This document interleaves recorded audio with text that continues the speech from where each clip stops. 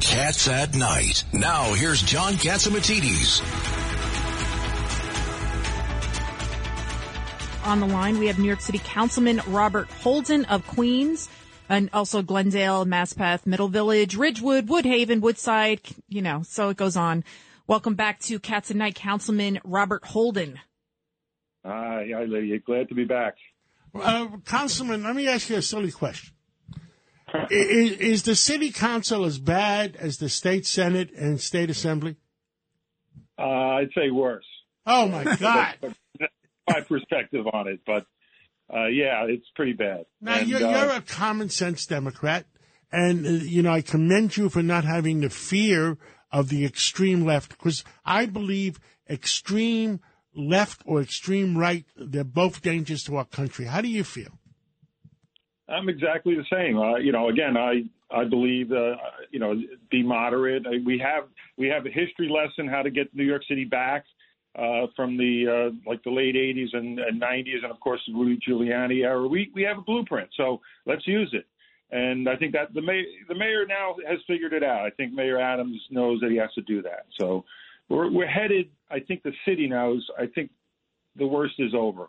I was with Mayor Adams last night, and he reiterated it, that he does believe in making our city safer.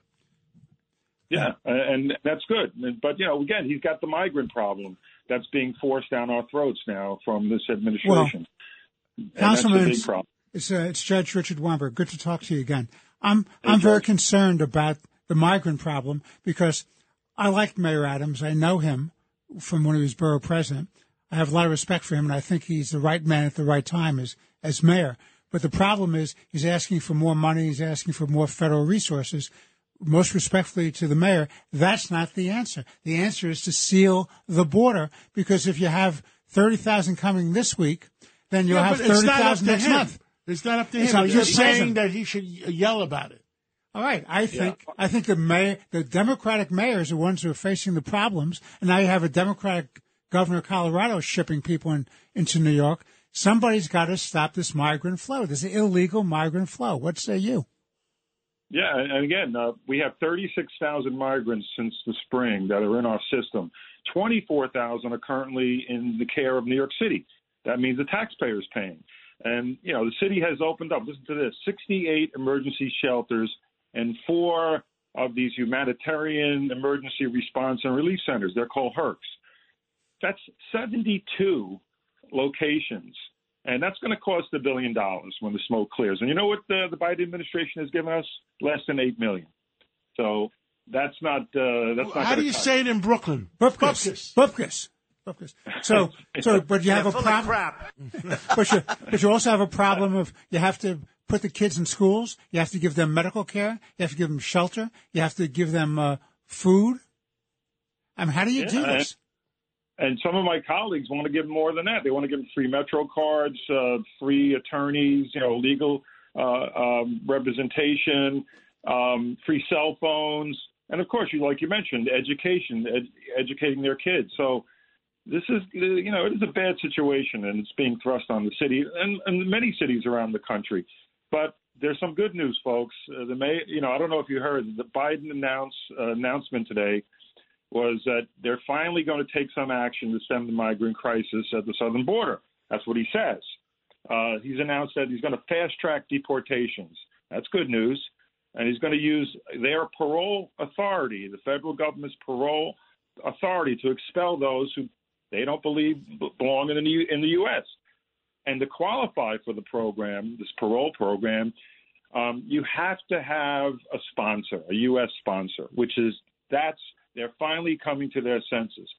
So you have to have somebody to sponsor you and take care of you. You can't, rely on the government to take care of you.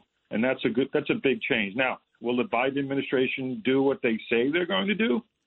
Let's see.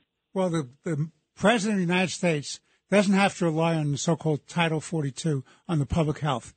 The President of the United States, under federal law, has a right to make changes with respect to immigration by executive order to stop the flow, to protect it based on national security and national sovereignty. He already has that power. All he has to do is exercise it.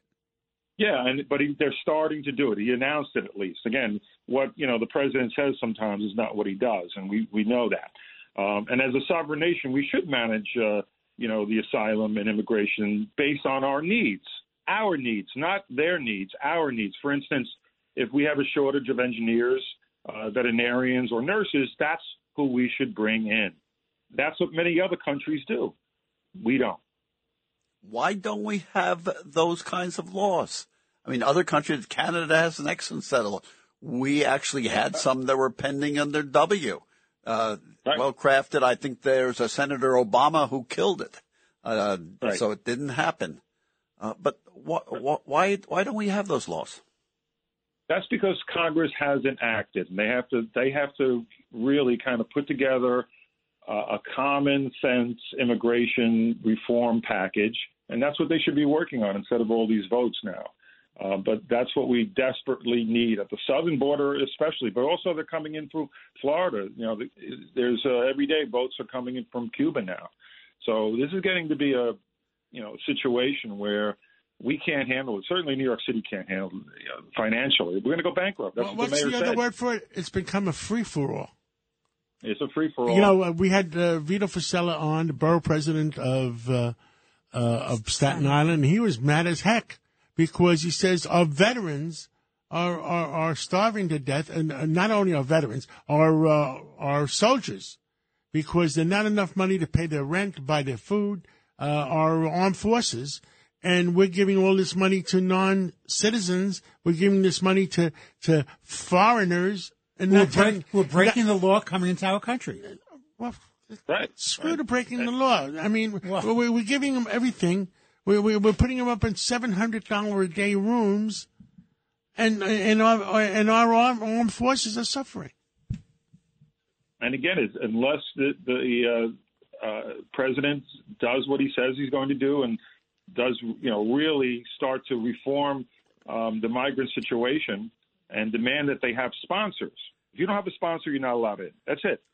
That means you have to have somebody that'll put you up. But Councilman, haven't you listened to Secretary Mayorkas, the Secretary of Homeland Security? He says the border is secure. No, he's delusional.